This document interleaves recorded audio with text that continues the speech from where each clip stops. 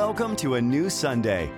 Listen with your family, share the message with your friends, and pause each week to remember what is universal and true in all of us. Welcome to a new Sunday.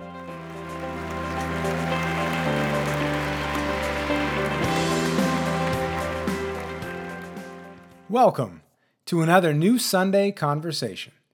Let's talk today about happiness, specifically how circumstances affect our sense of satisfaction with our lives.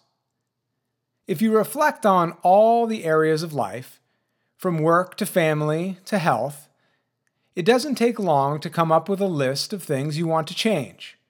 Humans are very good at wanting more. Another way to say it is that we are rarely satisfied.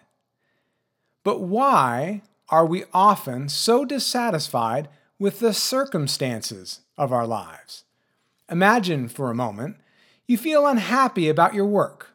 Maybe you blame it on the idea that your boss doesn't like you, or your salary is too low, or perhaps your work isn't appreciated. If only these things were different. You think then you would be happy. It's common to blame our dissatisfaction on things we can't control, like our boss's disposition. But have you ever wondered if what we naturally blame is the real cause? Have you ever wondered how people who have so much less than you manage to be very satisfied with their lives? Is it possible to be a miserable millionaire? Is it possible to be an upbeat amputee? Well, of course. So clearly, the circumstances of our lives, our luck, our health, our bank accounts, or love lives aren't the only ways to achieve enduring happiness. During the Vietnam War, U.S. Admiral James Stockdale was the highest-ranking prisoner of war. After his release, he reflected on why he was able to survive the ordeal while others did not. And he said, "I never lost faith in the end of the story. I never doubted not only that I would get out, but also that I would prevail in the end." Holocaust survivor and psychiatrist Viktor Frankl survived the infamous Nazi concentration camp Auschwitz.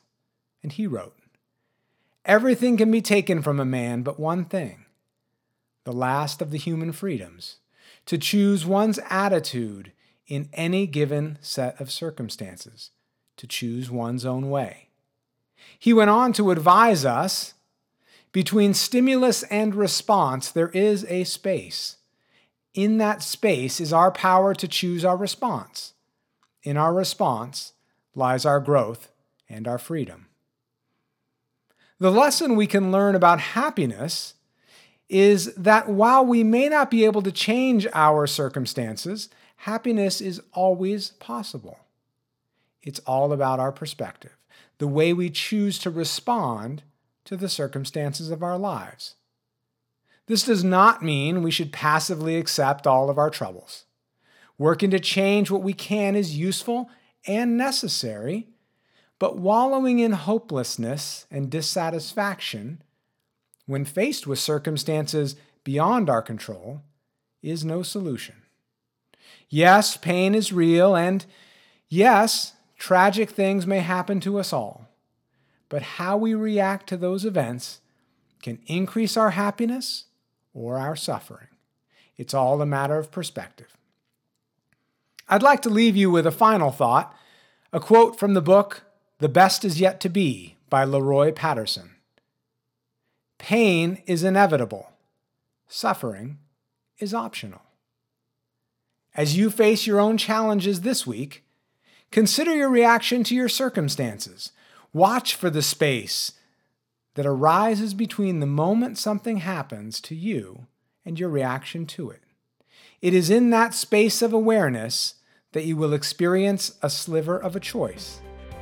You can decide whether to suffer or choose gratitude, pleasure, forgiveness, and happiness. It's up to you. Until next week, I hope you choose happiness and have an incredible Sunday.